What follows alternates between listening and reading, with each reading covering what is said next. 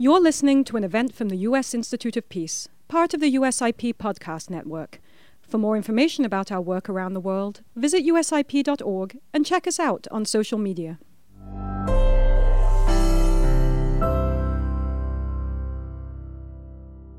Well, good afternoon to everyone online and in person here at USIP. My name is Keith Mines. I'm the Director for Latin America at the Institute, which is an institute that's very interesting. If you haven't been here before, we'll give you a tour of the building afterwards, but it's an institute that was created by Congress in 1984 with the idea of helping to seek resolution to violent conflict around the world and to help countries that are in conflict to leave those conflicts and stay peaceful. We have a very robust program in Latin America. We're active in 8 countries: Colombia, Venezuela, El Salvador, Guatemala, Honduras, Nicaragua, Bolivia, and Haiti. We work from the bottom to the top. We do policy recommendations, analysis, programs, and support to peace builders on the ground. Today it's my pleasure to welcome 4 discussants from the Hemisphere who will offer their insights on the role of diasporas in building a more peaceful hemisphere.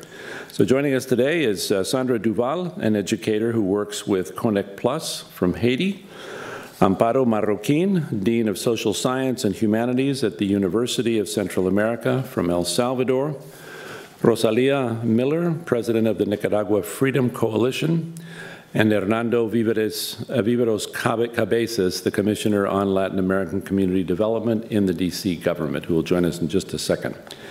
Our discussion will be moderated by Jose Luis Sanz, editor of El Faro in English, and we'll have a nice discussion, a very interesting discussion about the relationship between diasporas and their home countries, which is very complex, differs widely between countries and within the various communities in the U.S. where they reside, but has the key to much of what we are all striving for in achieving a more peaceful hemisphere that has a better future for development and humanitarian assistance. So look forward to this rich discussion, and hopefully some of these conclusions will be things that we can all take with us back to our communities and that we at USIP can help to promote in our analysis and in the way that we work in the hemisphere. So I'd like to invite our discussants to please join me on the stage. Jose first, you'll be at the end. Rosalia, Sandra, and then, as I said, Hernando will join us in just a second. He's already here. Nope, here he is.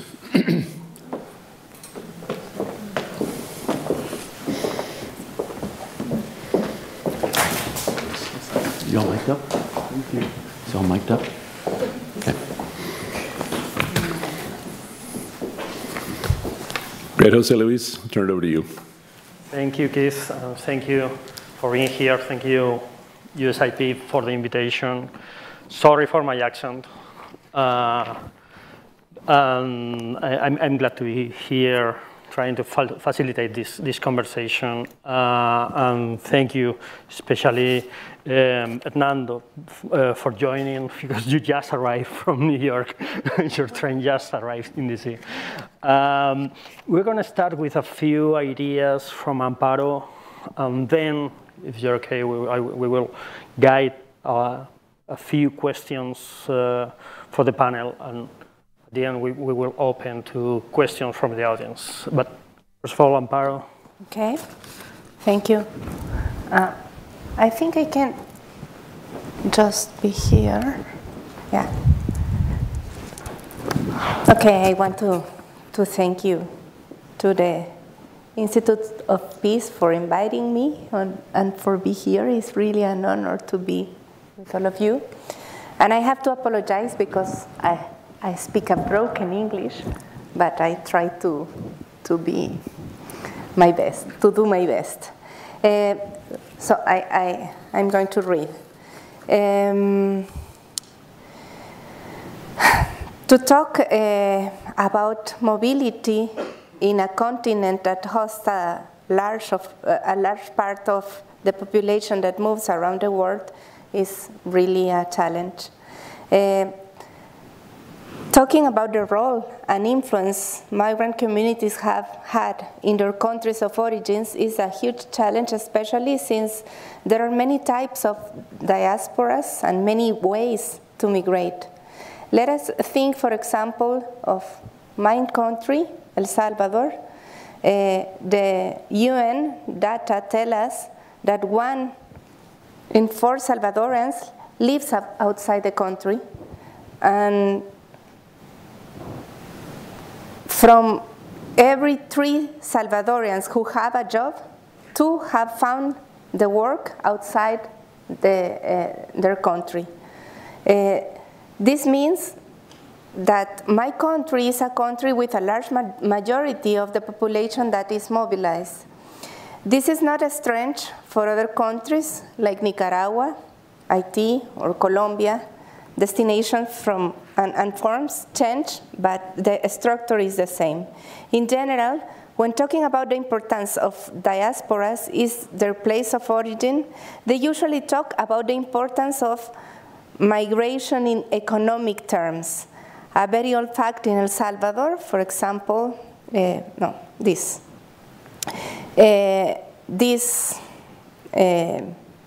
slide told us how we live in El Salvador in 1978 and how we live in El Salvador in 2004. It's like 20 years ago, but I want to focus in 2 indicates in the graph.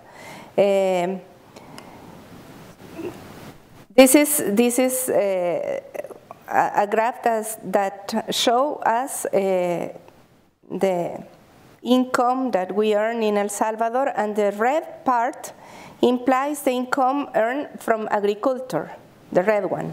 In 1978, the 80% of our income comes from agriculture.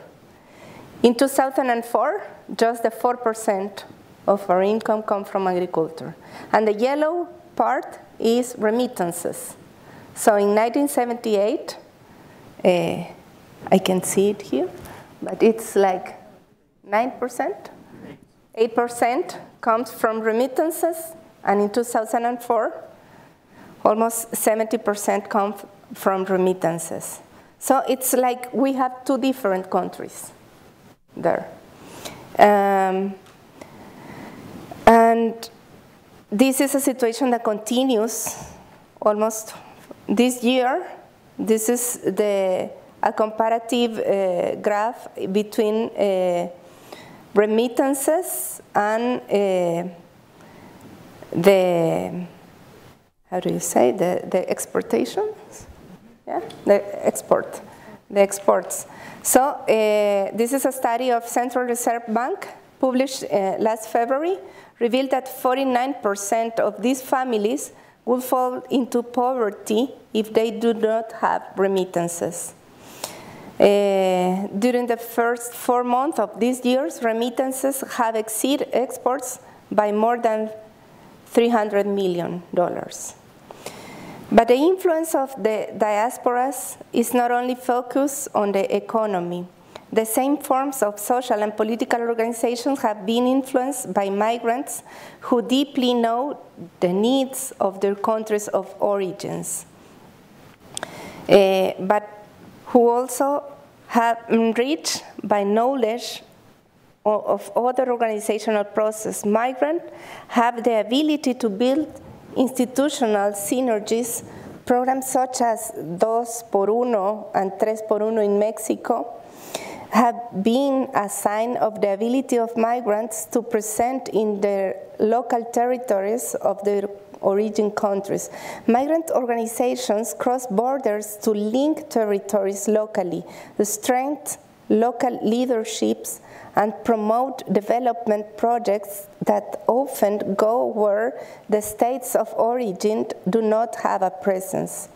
In the daily life of the towns, many migrants have returned to become mayors, for example, community leaders, questioning counterweights, critical figures, or simply voices that convene and build the community.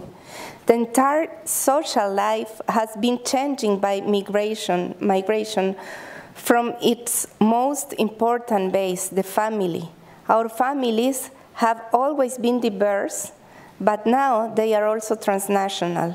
The grandmother who from Cuyultitan in El Salvador speak with the mother who is in Milan, in Italy, for example, and tells her about the child. She has already finished her homeworks, for example. Or the dad who sings happy birthday by a video call from Montreal, winter, to his teenage son. The campaign, the global campaign that IOM starts seeks to praise how all people contribute to making their communities a better places to live and to call home, regardless of where they come from. That is what our countries have, the communities that we need to continue working. But this is not the only thing that migrants have given to their communities. To their communities of origin. New tolerance exercise arrived, turned into music or prayers that were unknown to us. Migration has transformed the forms of celebrating in many communities of origin. If we go down from Mexico to the south, we will find ancestral traditions that incorporate other languages, dances, costumes, and gestures of the new transnational communities from which we live.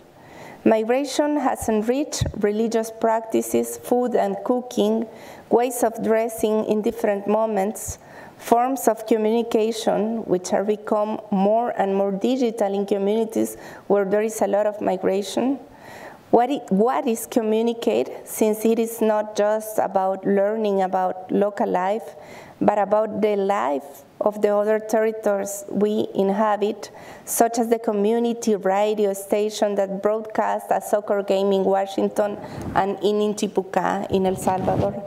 And the forms how we communicate, we think, speak, and live in English and Spanish and Spanglish and Quechua and Miskito or Quechua. Migrants and community members are working together to make the places where they live and work more productive, innovative, caring, safe, and welcoming. They are committed to making their countries places that believe in the importance of inclusion, tolerance, acceptance, and collaboration.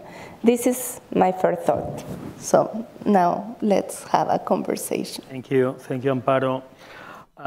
You said, well, the topic of the diaspora is often addressed from the perspective of migration, of the defense of the rights, but is little addressed, or they are little recognized as political subjects, as cultural transformators, of course, but especially as political subjects in their countries of origin. And especially, we want to talk about today about the diaspora's factor in the building of democracy, both in the US and especially in the countries of origin.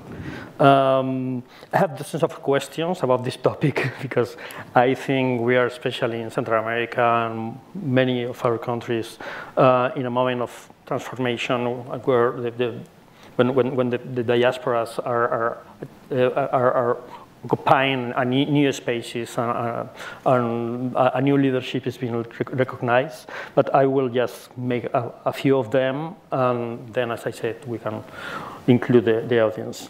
I want to start with you, Rosalia, mostly because the Nicaraguan diaspora is probably one of the most dynamic at this moment. Tragically, because in the last years, hundreds of thousands of Nicaraguans have fled the repression in Nicaragua. Just last February, 222 political prisoners arrived in Washington directly from jail into exile, and I think that's a dramatic expression of something that happens with most of the diasporas. And we are talking about contributing to democracy and to change in Nicaragua, but at the same time, many of them are barely had time to settle. So at some point, I want to ask you and talk about, how can a diaspora, you have been for decades here in the US, but most of them have not. How can the diaspora find the time, the energy for political activism when many of them have to find a job, a home, or process, follow the asylum process?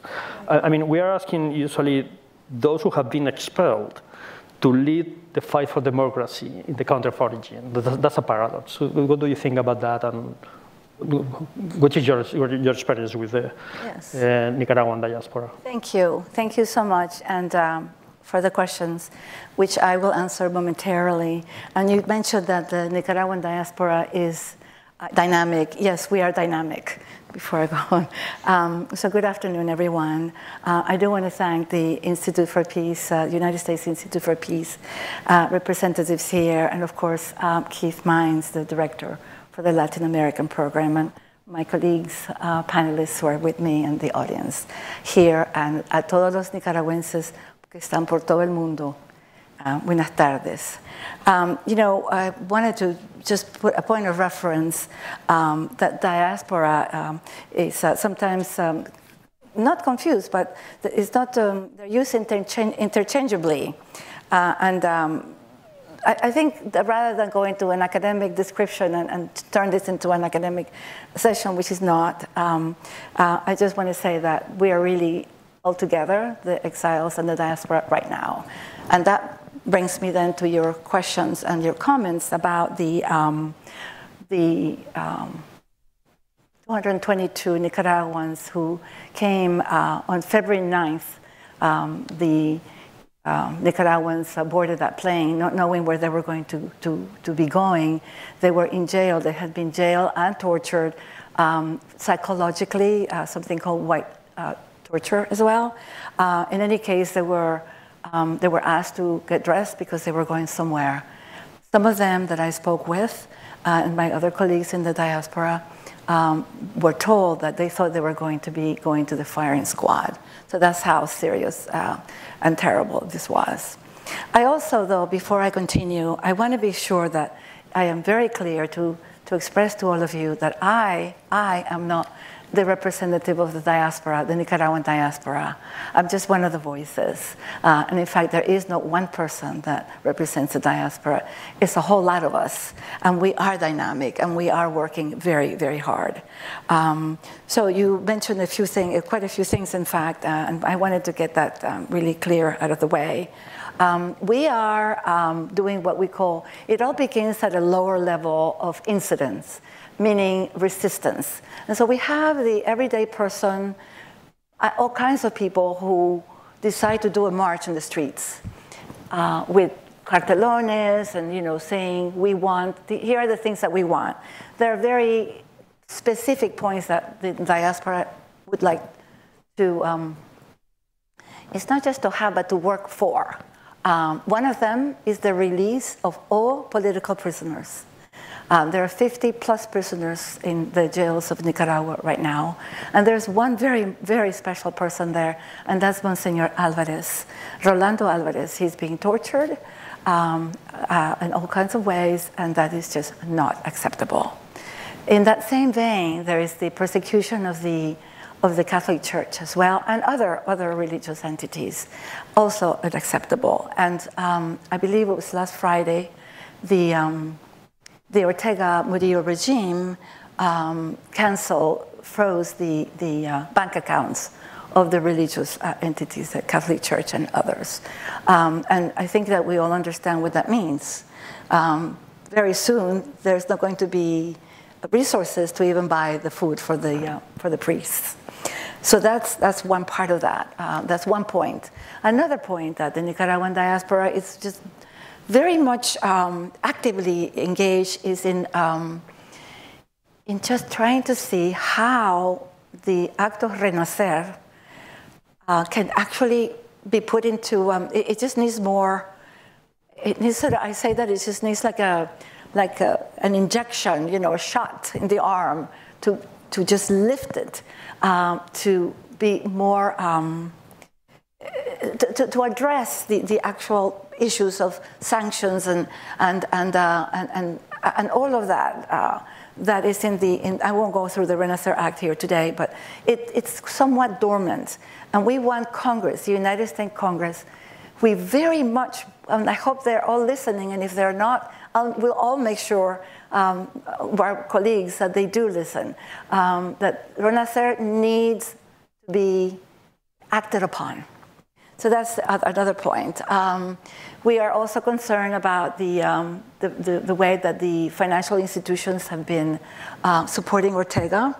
For example, during the COVID pandemic, resources were sent to Nicaragua for those vaccines, for those people, for the pueblo, and they were not. The resources, the money was used for some other things, certainly not for the populace. I want to be clear, though, about the sanctions, just quickly, that what we're hoping for is that sanctions are targeted sanctions. We don't want the people of Nicaragua, the everyday person who already is struggling to eat, to survive. We don't want them to be harmed. So we're talking about targeted sanctions, for instance, to the inner circle of Ortega, where it's really going to hurt the most. And there are other things that the diaspora is working on. But I do, maybe I'll have an opportunity later, but before I finish, I hope that I have addressed the points that you mentioned. A couple of things. The 222 ex-political prisoners, and it's a pleasure to say ex, because they're no longer, they're here with us and other parts of the world.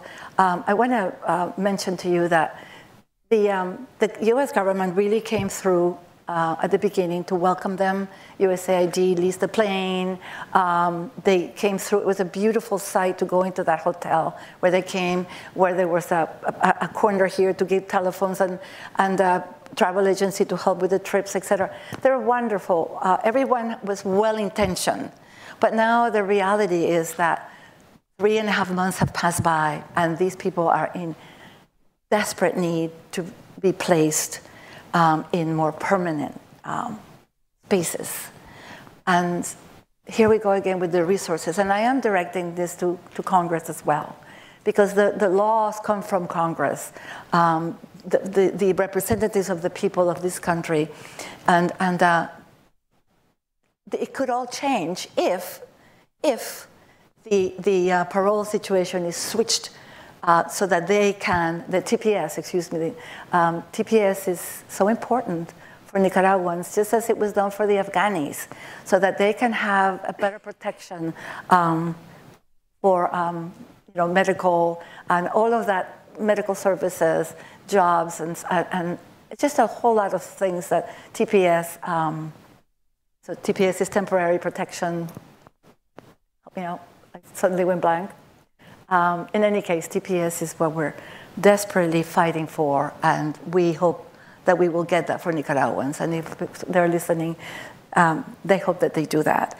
Just lastly, it's good to say that while we are a young, very young diaspora, we really became actively engaged since April 18th, when there was the massacre of the students. And this month, April, that we just passed, and yesterday was Mother's Day in Nicaragua, and we honor the mothers who lost those children. And I am wearing black and white to honor them, because black is luto. When I was growing up, is for adults, and white is for the innocent, and they were innocent. Maybe I'll just leave it at that, because I think I've spoken far enough. Thank you. Maybe I exceeded myself. We will go back later to how diaspora struggle with both their challenge here and the challenge in the countries of origin. In that sense, Sandra, I want to continue with you.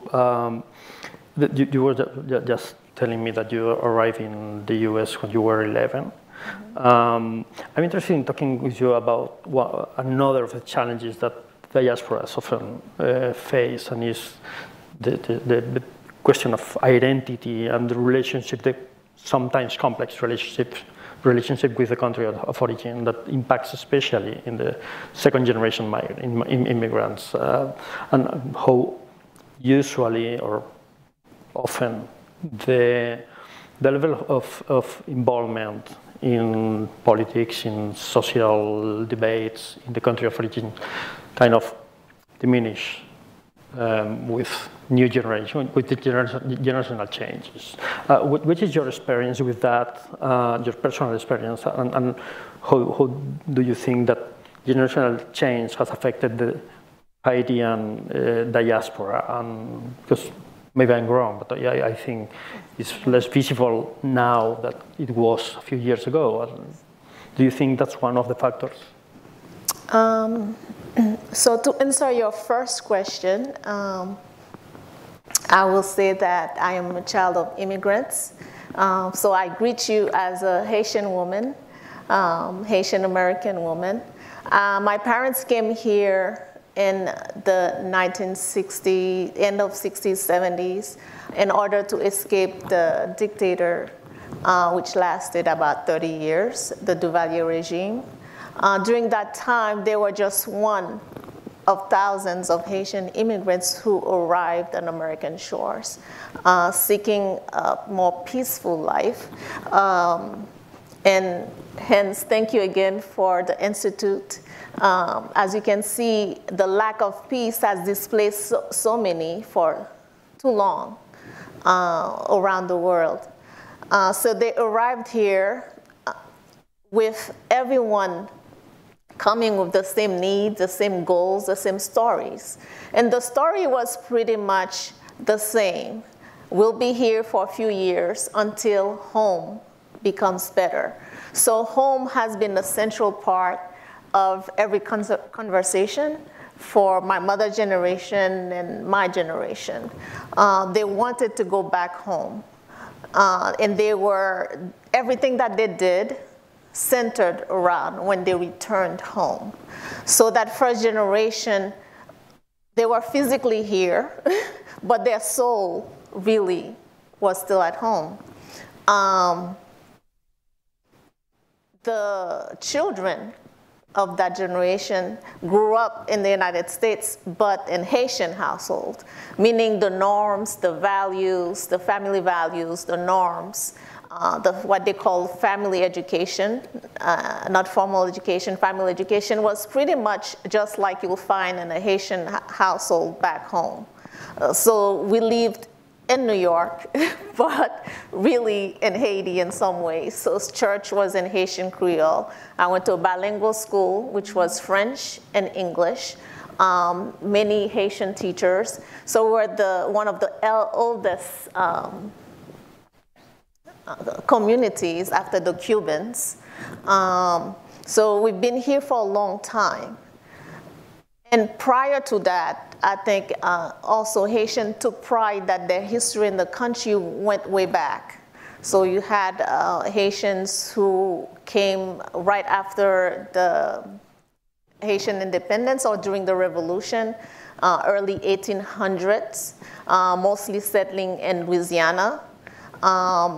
And going further than that, you had Jean-Baptiste Point de Sable, who was the founder of Chicago. So in coming here, in some ways, Haitian knew that the American history and Haitian history was always intertwined. So we find ways to make the U.S. home in many facets, in every facet of our lives. Do you think the interest of having an impact in Haiti has diminished?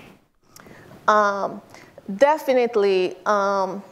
Again, in the 70s and 60s, there are multiple waves of immigrants. Again, the ones that came in the 60s, 70s. We had another wave that came right after hurricane. We had multiple hurricanes. We had the waves that came in the 80s, actually, I forgot that. 80s, 90s were called boat people. That was a large wave escaping both political upheavals and economic hardships. So that was a big wave of immigrants, also coming with different skill set. So the generation of the 70s were pushed out, exiled. They were mostly educated, that were pushed out by the Duvalier regime out of fear of having a coup. So he exiled mostly professors, mostly professionals. So that generation quickly found spaces in the American tapestry for work and so forth. The generation of the 80s who came, the wave, it was more difficult for them. They came with less skill set after living years in a country that had suffered a lot of civil unrest, where many children suffered what we call interrupted education, where school was open some days, closed in many days because it was unsafe for kids to attend school. So that generation had more challenges.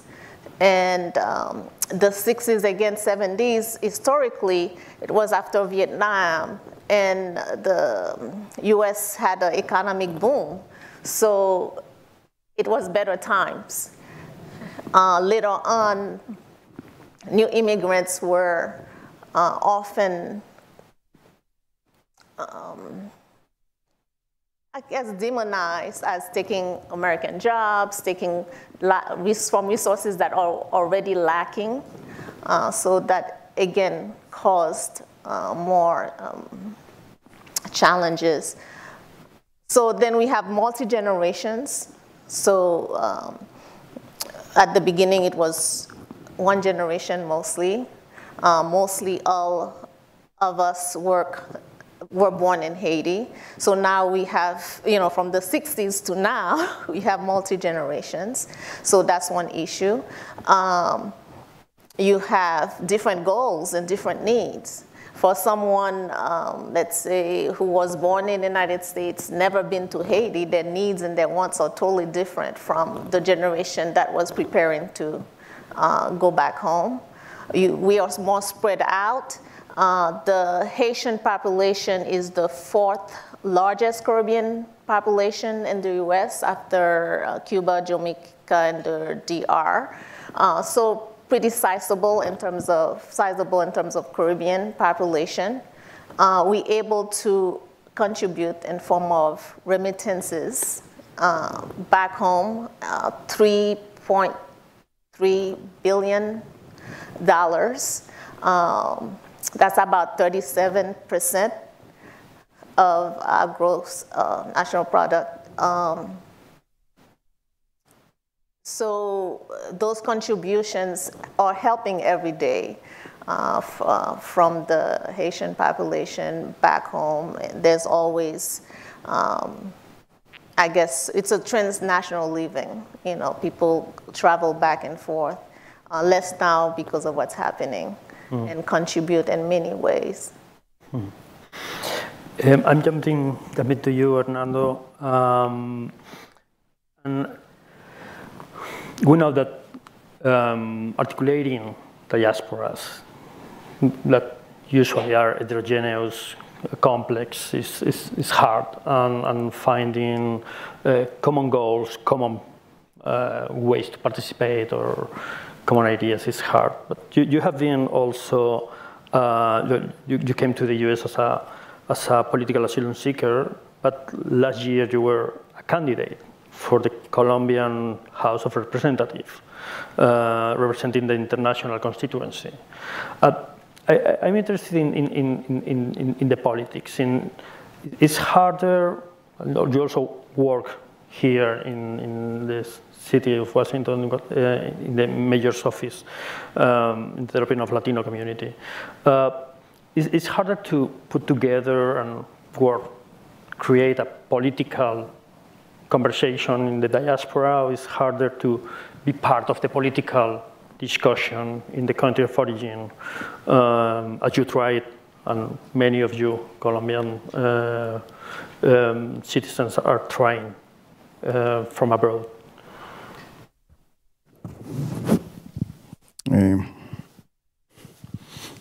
Hello, everybody. Thank you for your question, and I just want to say thank you to USIP for inviting me to this event, Miriam, Kay.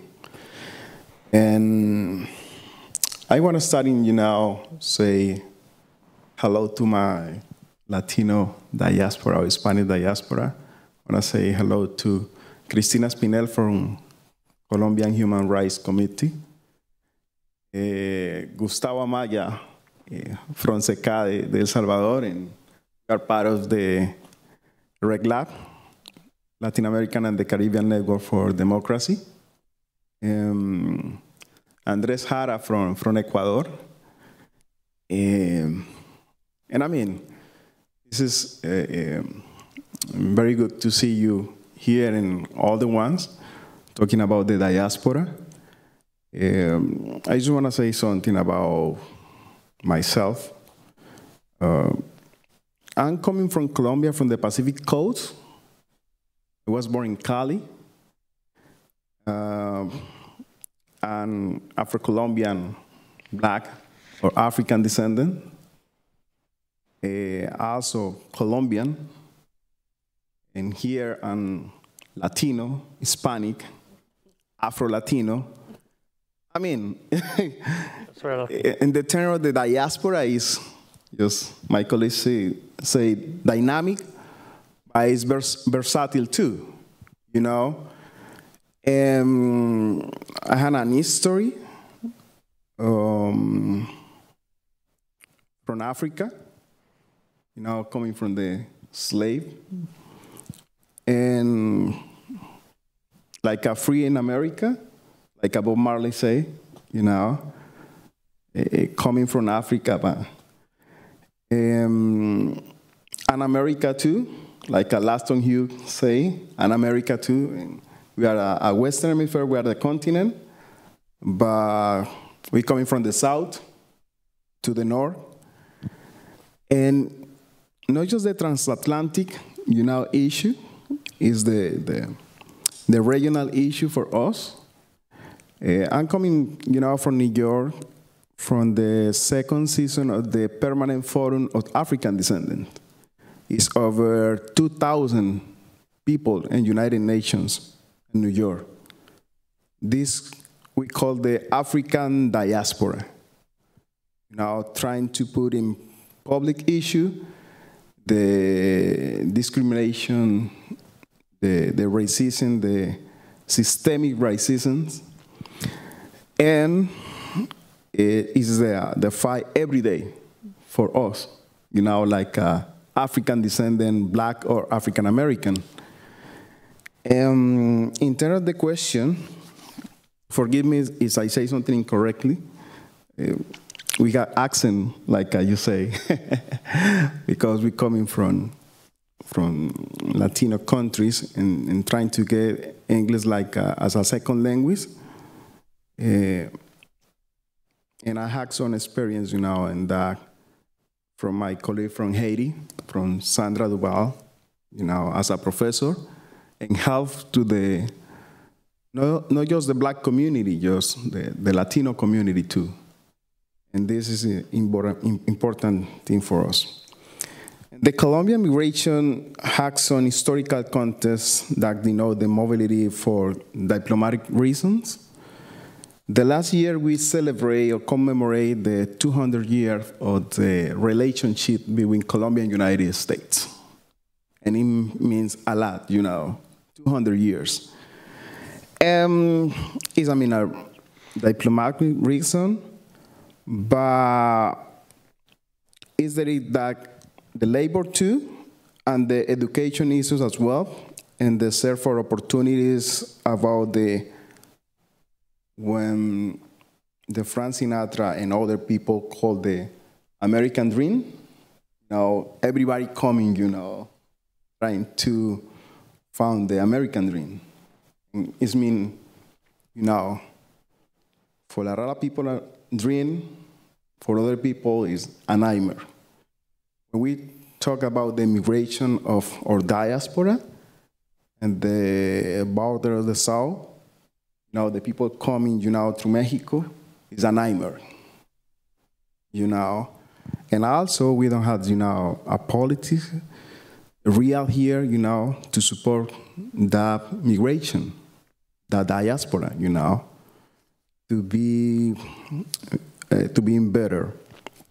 It's necessary to make the dimension of Colombian migration due to the context of the war and the internal armed conflict that lead to forced displacement, and that many compatriots came to the United States seeking to save their life through the refugee or political asylum.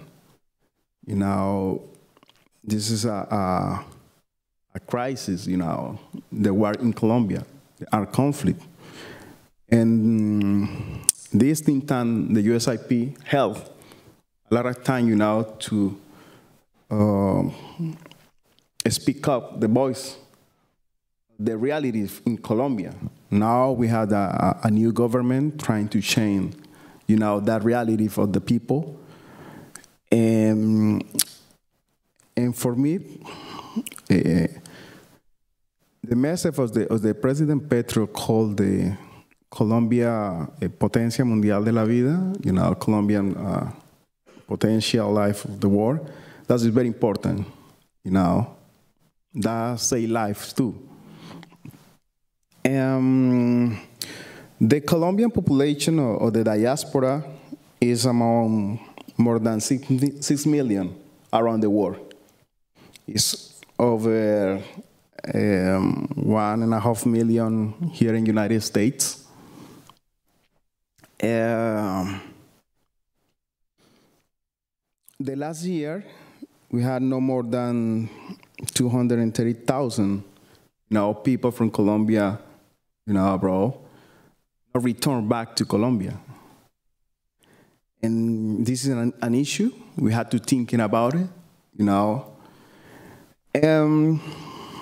The CERAC is the institute about the migration, say something about the 35% of the Colombian migration are young people between 18 years and 30 years age. This is a question, for all the youth just coming out from the beautiful country.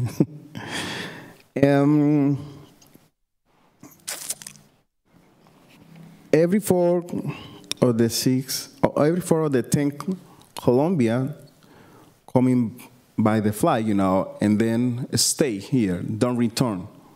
It's not just the migration about the coming through Mexico. It's another kind of immigration, certified by visa or whatever you got. But in terms of the remittances, the last year, Colombia exceeded the $10 billion, the people in remittance to Colombia. And that's a very important issue,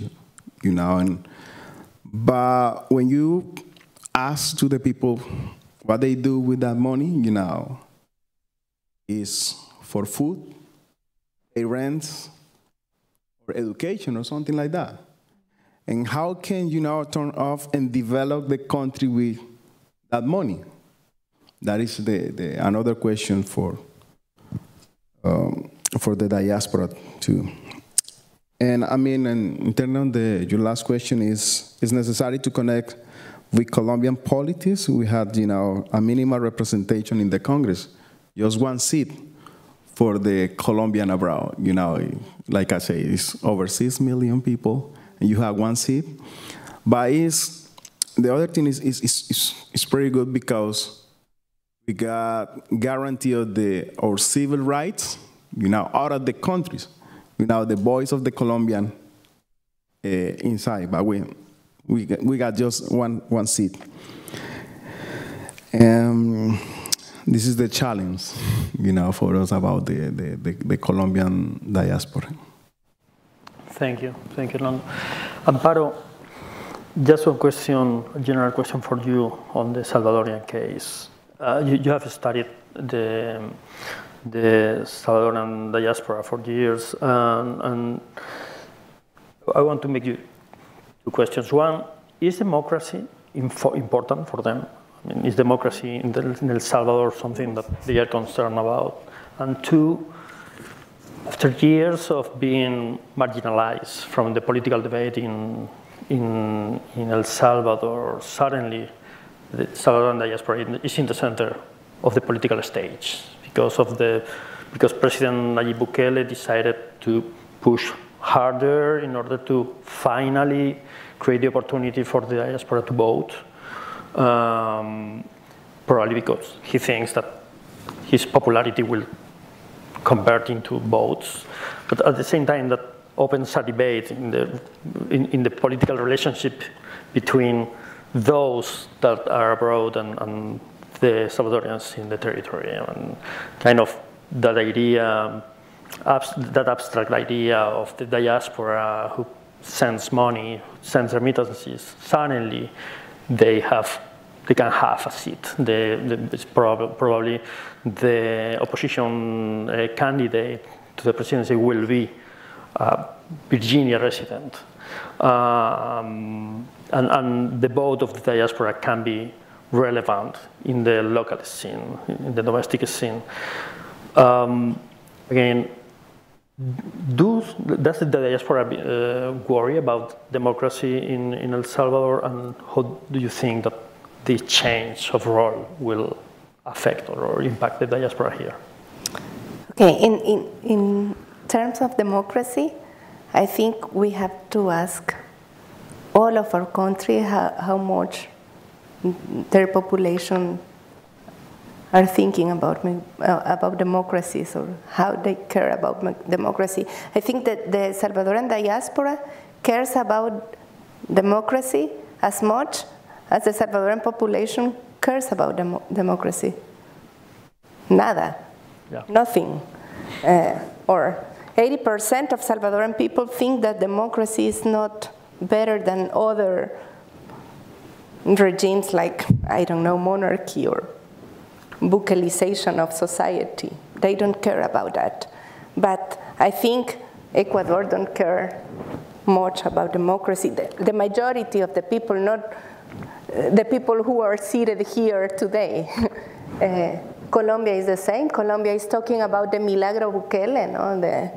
The miracle of Bukele's and the improvements that Bukele does in our countries. And a lot of people are thinking that. So I think the diaspora is not different in that way. It's not immune. We don't have a vaccination to be more democracy and to take distance from these kind of proposals. And about the person in the diaspora, about Luis Parada, I think, personally, I think it's a recognition about the importance of the migrant people. And I think it's something really incredible to have this candidate that is thinking to fight for his beliefs. I think at last our diaspora is historically invisibilized in El Salvador. So I think it's really important for us to have this migration candidate that finally we are recognizing as a country, that we are not just the territory in El Salvador, we are the country that lives in a lot of countries, that have people here in Washington, in Los Angeles, in Brisbane, in Milan, and that is important to listen, to understand, and to embrace the heritage that they have to give us. Rosalia, you wanted to add something? Yes, thank you. I wanted to, and thank you for giving me a time. I won't be very long at all. It's something really, I think, important, especially being here at the Institute for Peace, I should say the United States Institute for Peace, is that for the first time ever in Nicaragua, we're fighting without arms. It's a peaceful revolution. There are no arms. And I think that should be noted because, as I said, it's historical. And it fits this moment to share that with you. And one other brief point is that I want to be sure that I recognize our diaspora groups all over the world, specifically, in Costa Rica, and where a lot of concentration of Nicaraguans are there. That's the closest place to Nicaragua, so they go there, of course, Honduras. And here in the United States, it's so interesting, we have active engagement in the north, south, east, and west of the United States, and even in the middle part of the country. We, believe it or not, we communicate daily and support one another so that we can then be there for those people, like the 222 people that came in the airplane and others who desperately need our help, who we have been here already. So we are together in this. Do we disagree? Yes, many times, but we agree to disagree, and we try to be civil and respectful in the differences. Do we fight? Yes, we fight. It's not all roses. But then again, we remember why we're doing this. Because we want to go back to Nicaragua, because we want to give Nicaragua the chance to be to obtain the democracy that we need. And we are, and I will close with this, the diaspora is the voice of the voice who cannot speak, because in Nicaragua you cannot even fly this flag, which I brought here to show you. This is our flag. This flag cannot be flown in Nicaragua because you will go to jail if you're caught flying it. And I'm not kidding. And I'll leave it at that, but I did want to recognize the diaspora recognition, have a recognition for them. I don't think it's, I'm going to mention their names, but I thought I would, but I think it's best not to. Anyway, thank you for giving me the time for this. Carlos Fernando Chamorro, the Nicaraguan journalist, said a few days ago in an interview that journalists from exile is the last of the freedoms. I think this is extraordinary how in some of our contexts, exile or being abroad is a space from which build not only democracy, but conversation, and when it's impossible.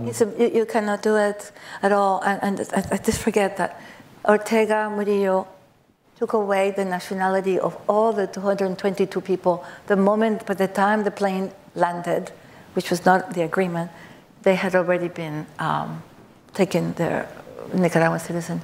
And 2 days later, he did it to 94 opposition leaders. I am third on the list. So I can also not go to my country. But then I was in jail, so I cannot complain. Thank you. I'm jumping to you, and I'm closing with you, Sandra.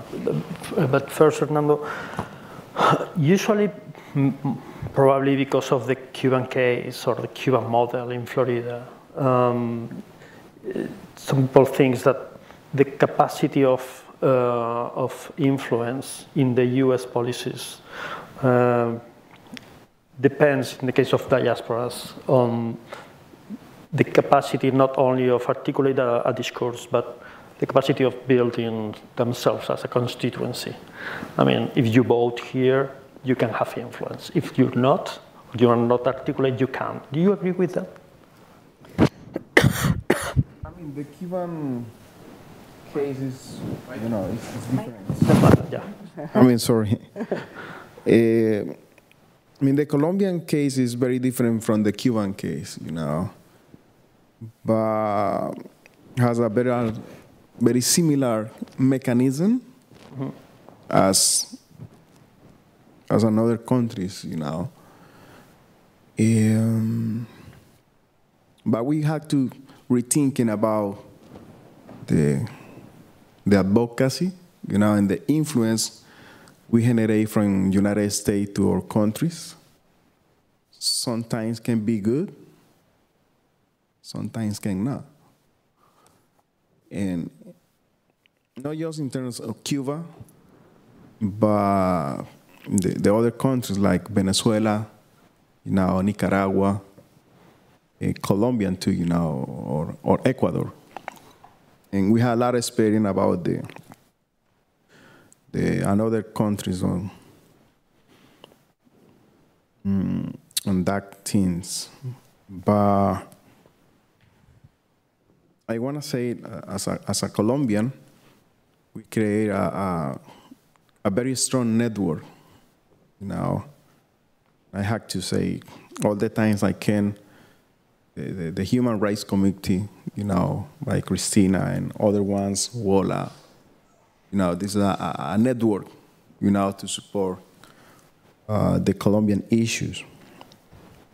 But in fact, it's the first time in the Colombian history we got the first Afro-Colombian U.S. ambassador, It's coming, from the idea of the diversity and the inclusion of the President Petro, to develop that kind of things and recognize. And also we had in a different ways. In 2010, in Colombia, we had the first Afro-Colombian minister from culture. And it was a negotiation, the president at that day trying to negotiate the TLC, the TLC, the trade agreement, between Colombia and United States. But the Congressional Black Caucus say, you don't have anybody in the first position as a black, and Colombia had over 10 million of black population, and what are you thinking about the democracy and diversity? But was the Congressional Black Caucus, push in front of that president, the reality, and was work for us. And the issue of the peace and human rights, due to the incident of the organizations and think tanks, help to create a new narrative, a new history, a new about the Colombian process. And it's necessary, for our people, for our country. And we got the agreement 2016, the peace agreement, support by the President Obama. The President Obama doesn't support the peace agreement in Colombia. That's not what's an issue. But it's all the people, here in Washington, D.C., do the job to be now what we have. Thank you. Sandra, last question, and then we go to the audience. The situation in Haiti is always challenging in many ways in terms of humanitarian priorities, especially since the 2010 earthquake.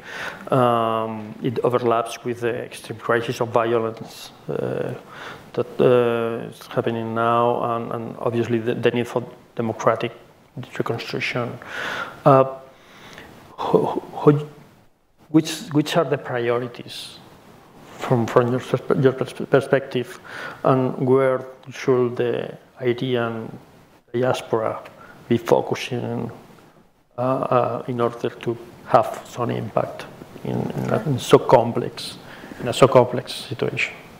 Okay, so looking at Haiti, in order to understand the challenges of Haiti today, one must definitely look at history and historical impacts of decisions, policies, foreign policies, internal policies that have led Haiti to what she is today. Haiti, again, for me as an educator, I feel that there is a desperate need to have counter-narratives about Haiti, a desperate need to share accurate narratives about Haiti. So when we speak about Haiti, often the next sentence is Haiti, comma, the poorest country in the Western Hemisphere. So when conversations start as such, For me, it seems that what follows is a lack of hope because it's been happening for so long. And often I find myself trying to remind many that this is not the history of Haiti.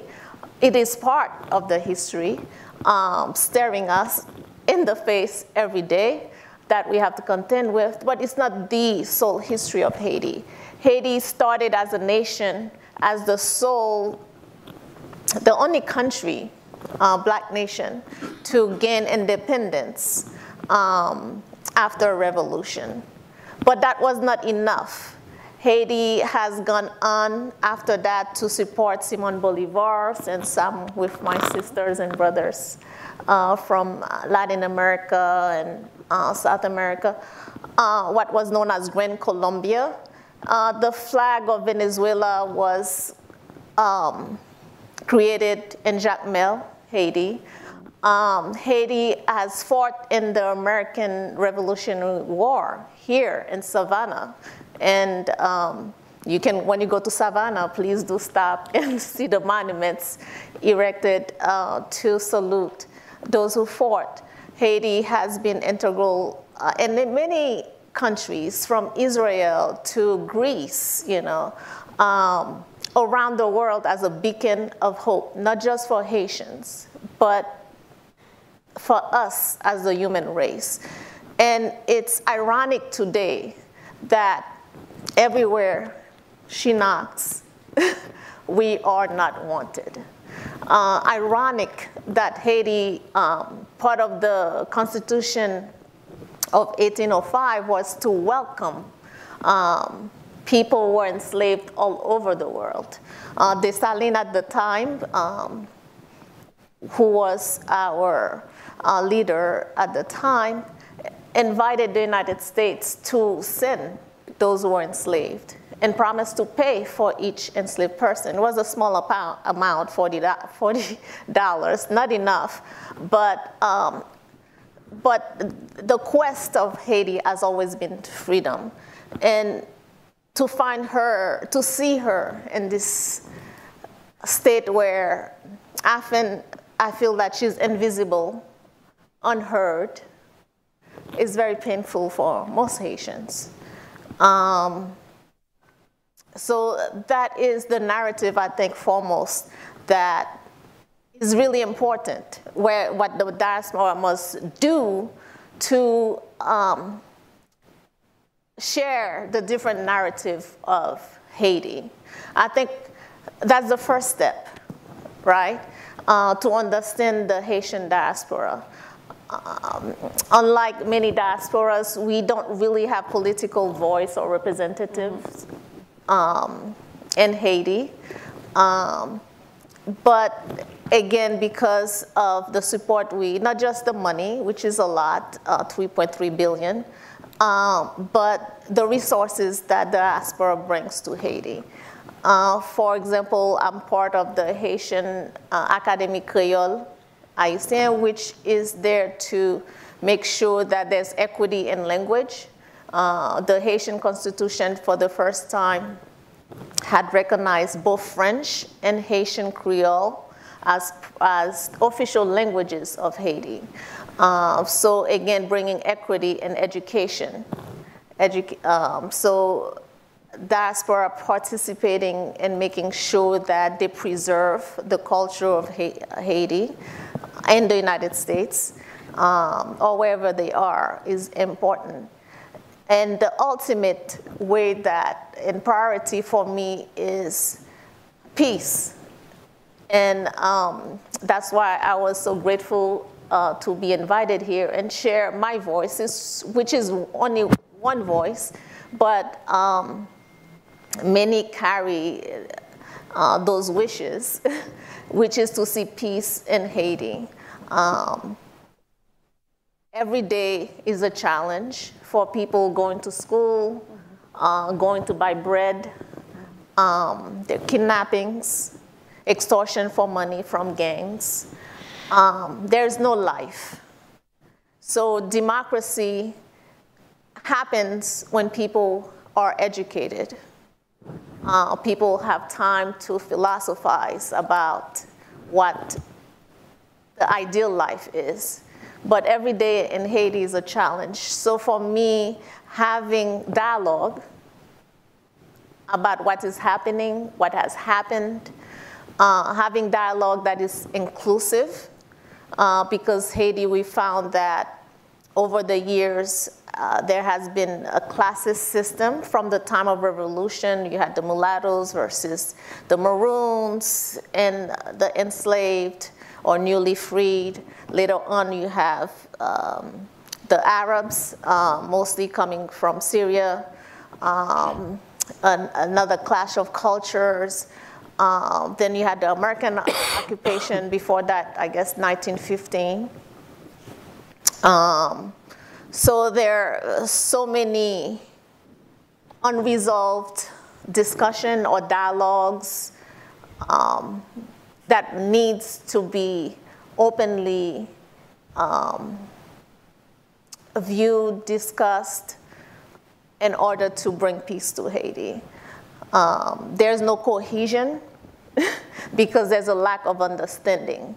There's no cohesion because there's a conflict between those who practice voodoo, which is the religion of our ancestors from Africa, and the Christian religious groups has been clashing since 1860s, I want to say.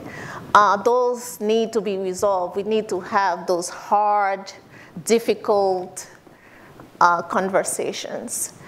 So for me, I would love to see the continuation of those dialogue before we jump to action, and let the Haitian community at home also participate in honest dialogue about their needs. And they are capable of solving the problems that they understand way better than us. We can share resources, we can share our own knowledge, but they are bringing with them intimate knowledge of the suffering and the challenges that we definitely need to account for that. So first, I guess safety. Nothing can happen. Innovation cannot happen if people cannot sleep at night. Innovation cannot happen if kids cannot go to universities. So that's the first. Thank you. We have time for, wow, a lot of hands. Let's go, get some questions, and then we made a final round of answers, please. Let's start on the top. And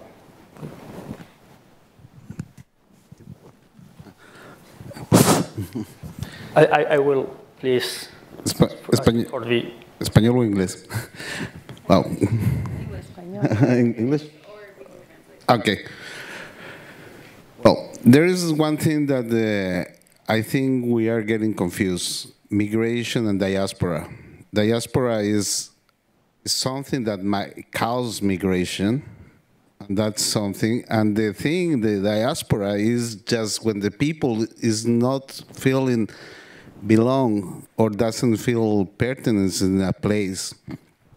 And the thing that I see that, and the link is how democracy can help on that. How much people is identified, or how can be identified with their own countries, so they can be there, fight there, and do something in there without becoming diasporas. We have the Venezuelan case, we have the Colombian, we have the Nicaraguan, which is so serious.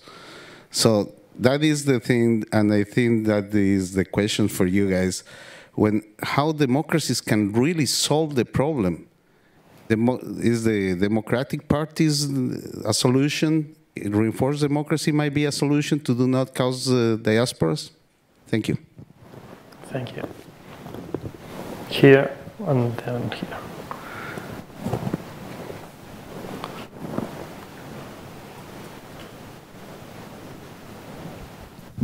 Hi, thank you. I want to ask this question, and you answered part of my question, but it's very curious because I want to know the definition of diaspora. because the same, I was here in diaspora and immigration and I was very confused.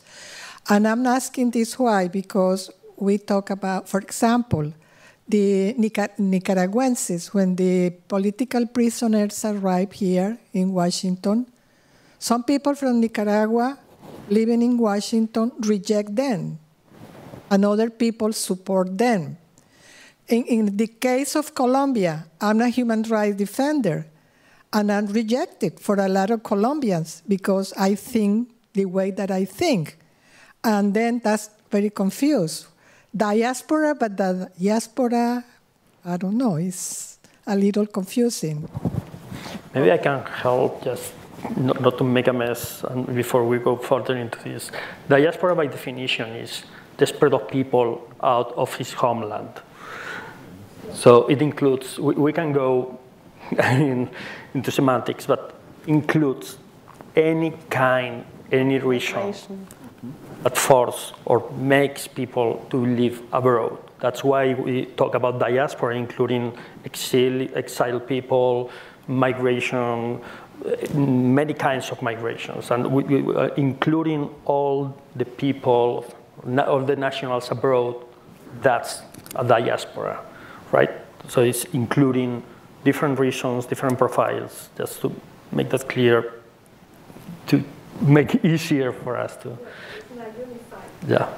So, yeah, I just want to, if you don't mind, yes, because of... Okay, give me a minute. Claro, okay. We get thank you very much. I'll make it quick. First of all, we close here. First of all, great conversation. Thank you for USIP for convening this great panel. Sandra, thank you for sharing the history of your country. I salute your heritage. My question goes to Amparo. I want to pick up on the moderators, on Jose Luis's question about the upcoming elections. Any opposition candidate against the unconstitutional re-election of President Bukele is going to engage in a quixotic fight. The odds will be stacked against him or her or them, whoever they might be. We are now 8 months away from the elections, basically, give or take a few days. My understanding is that in this election is going to have the diaspora vote by electronic means, which is going to make it a lot easier and more than likely is going to increase significantly the number of votes. My understanding is that the contract for the company, the software company that's going to manage it, has actually not been let yet. And this takes preparation. We saw what happened with the rollout of the Chivo wallet, the Bitcoin wallet, which was an absolute disaster. So, you know, one has reason, I think, to be concerned. And the OAS has not yet been invited to monitor the elections. And I think that at a minimum, those Quijotes that will, engage in the election against Bukele, they deserve to have, the rules respected, whatever those rules are. So how concerned are you about the integrity of the elections, independent of, the odds stacked against whoever might be opposition, but the integrity of the elections? Thank you very much. Thank you. Okay, we can make a final round standing there and with final comments on the questions of anything you want to add. Nando, Thank you. In terms of the question from Andres and Cristina, I mean, the response was, like you say, the diaspora, is a dispersion of the people. We got that, and as an African descendant, we had the example like the African Union. Africa have 5 regions. In 2001, they developed the 6th region, and they called the diaspora. It means the people wasn't enslaved, and dispersed around the world. That's mean for the African descendant diaspora. And I agree with Cristina, because when we're talking about the Colombian diaspora or Colombian population is a different ideology, different perspective. We're coming from different regions from our home. You know, I'm from the Pacific Coast. You know, Christina from the center. You know, from the Bogota. We had from the Caribbean, and also we had the island called San Andres in Providence, and they related by the feel more comfortable now or more accurate with the Nicaraguans because it's the sea flower region, you know, and we lose the fight and the international core about the San Andres because they are racial or Creole population now on the Caribbean Sea. But the diaspora is mean to when the people, you know, coming, you know, not returning home. Like I say, my mom is not part of the diaspora because she lives in Colombia. She doesn't move from the hometown. I'm part of the Colombian diaspora. But she is part of the African diaspora. It means, you know, but we have to discuss and redefine, you know, the diaspora because, like I say, it's dynamic, versatile, you know, and the new generation had a new thinking, you know, because the new generation are more connected around the world, you know, with the technology and other issues. Thank you. Amparo? One thought about diaspora. Some years ago, we interviewed 500 Salvadoran people in the airport of El Salvador, and we asked them where they want to be buried. And we talked with people who has lived in the United States for 40 years or for 30 years or in Calgary for 25 years. And 60% of all of these Salvadorans say they want to be buried in El Salvador. So I think in terms of migration, in terms of diaspora, the bonds, the roots are really strong. We don't lose this identity, so it's just interesting. And about your question about how concerned I am, well, I am really concerned about what is going to happen, and I think I'm reading a book that I don't remember the title, but it's a book that is studying the democracy process or the systemic political process in Philippines, in Turkey, in Brazil, in Hungary, and in Turkey, I don't know. It's 5 countries. And in this book, they have this question that said, can democracies die democratically? And I think that's the question that we can answer in the process of El Salvador. I think we are testifying that democracies can die democratically because Bukele was a democratic president elected by a lot of the people, but he is now fighting against all the democratic principles. And I think we are going to live a lot of anti-democratic process in the next years. Not in the next 8 months. I think in the next 10 years, we are going to rethink about what the academic people in El Salvador and the diasporas talk about the democracy with a lot of Salvadoran people. Thank you. Sandra? Thinking about diaspora, for most Haitians traveling to Haiti, diaspora, that word almost feels like a curse, like you've been oh, you don't know anything. You just diaspora. Oh, you cannot contribute anything. You don't understand because you're just a diaspora. But we come to understand the meaning of diaspora of those who've been either displaced, forced to escape, or choose to leave a space, a country, on their own volition.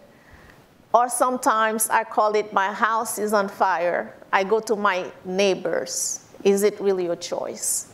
And that was for many Haitians, being part of the diaspora, due to both push, because the dictator, supposedly democratic dictator, elected Francois Duvalier for 30 years,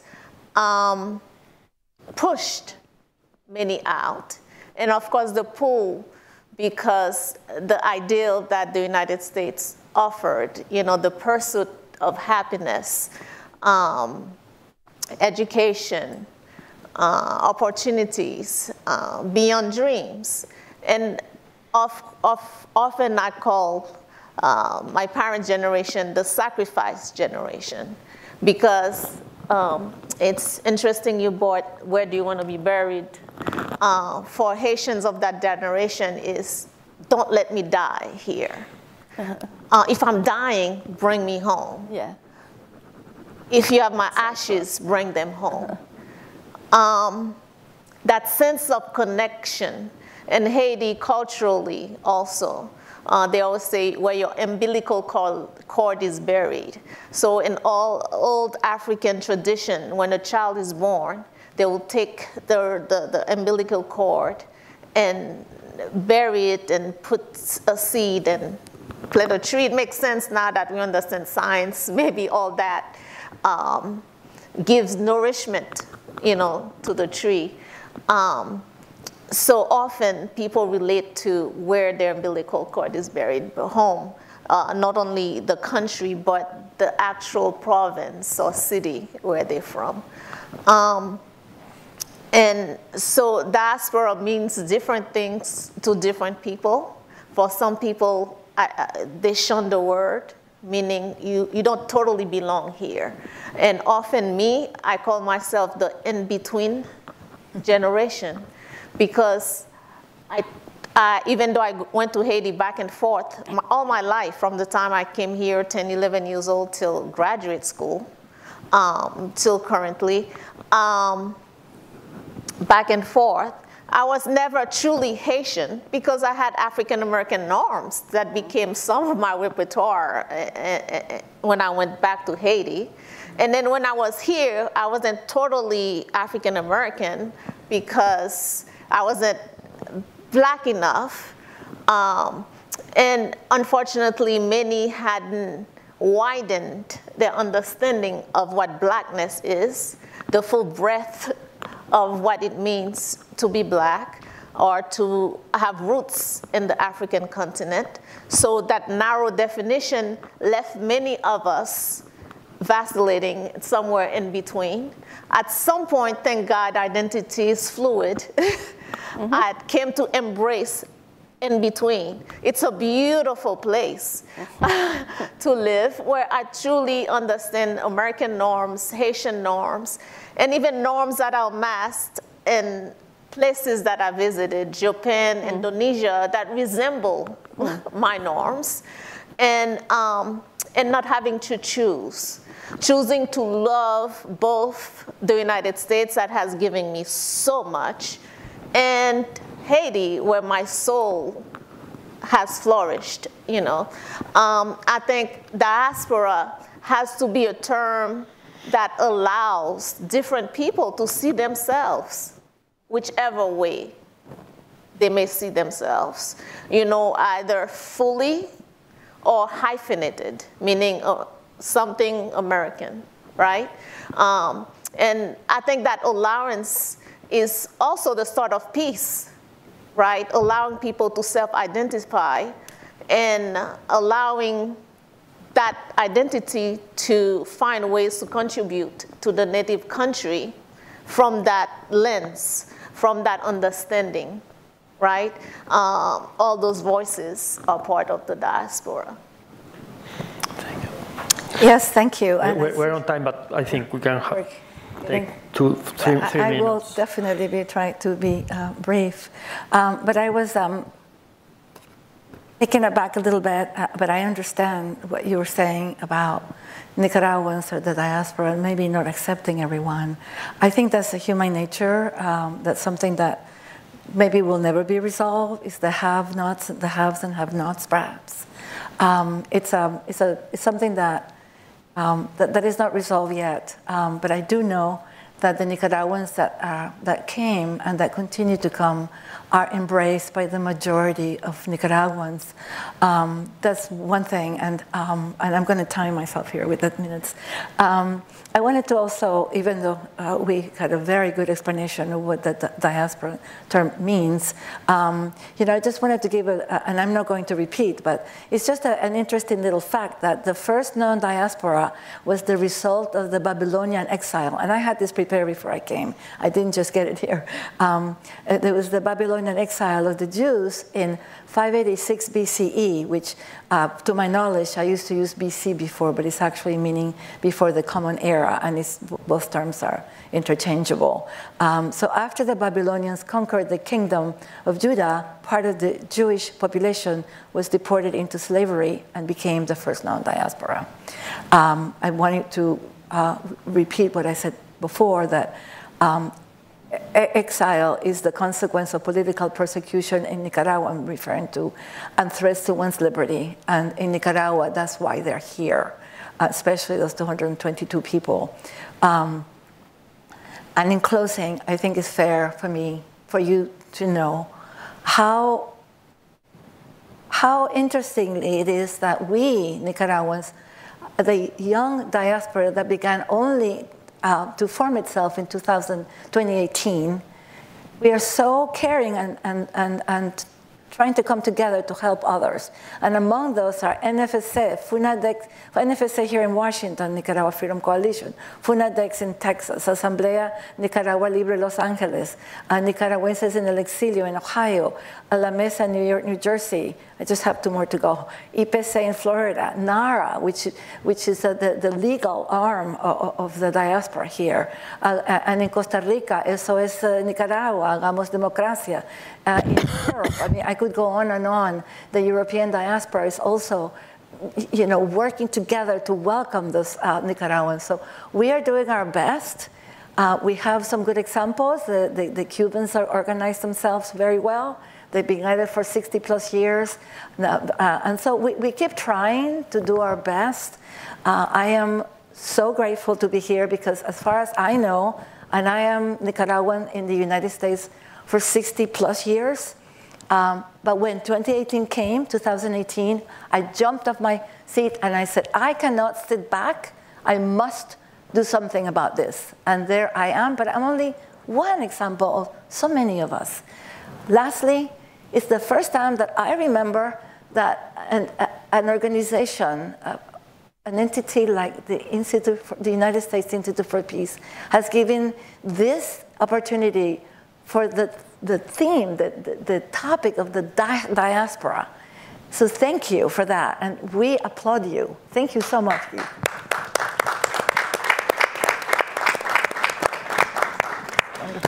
Thank you. I asked, before going to Keith to say bye or closing, I just want to close with an anecdote I think is interesting.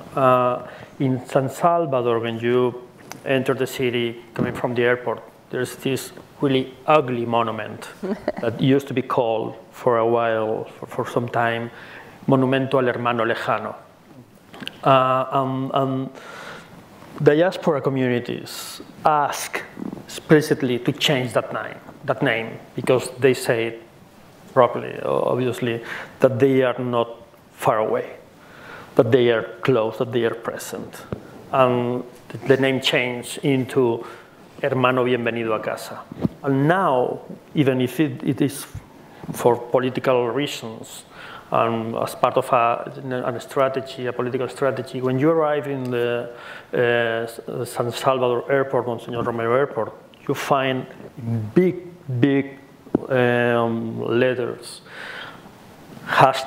#DiasporasB. It can be a brand, it can be a lemma, part of a political effort, but it's a change.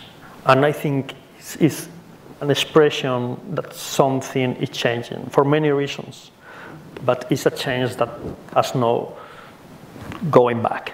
I hope the change will be for better in the case of El Salvador, and I think the diasporas will be in big letters in all of our countries for the right reasons, probably, hopefully, in the future. So thank you to all of you. Yes. Thank you, Jose Luis. Well, yeah, I want to thank all of our panelists, and especially Jose Luis, for the excellent moderation that you've done. We're a few minutes over time. There is a reception upstairs. I want to invite everyone to join us for some snacks upstairs. In his seminal book, The Study of History by Arnold Toynbee, one of the best books about kind of the flow of civilization across the world, he has a big section on the cruce de culturas and how cultures influence each other by parts of their population moving, coming back. There's always this flow of our cultures. We in the United States, of course, are a country of many diasporas, and we're most appreciative of that. The question here, and I hope we've opened this conversation, is how can those diasporas now help to strengthen democracy and development in their home countries? And it is a huge challenge, and I appreciate all the comments that have been offered today on that, and I hope we can now begin this conversation and look for ways to strengthen it so that these powerful constituencies and intelligent and hardworking individuals in the United States, but from countries that are still really struggling, can have a positive impact on their home countries. So I hope we've started that conversation and look forward to continuing it. Thank you very much. Thank you for listening to this event. If you'd like to listen to more events or explore our other podcasts, visit usip.org/podcasts.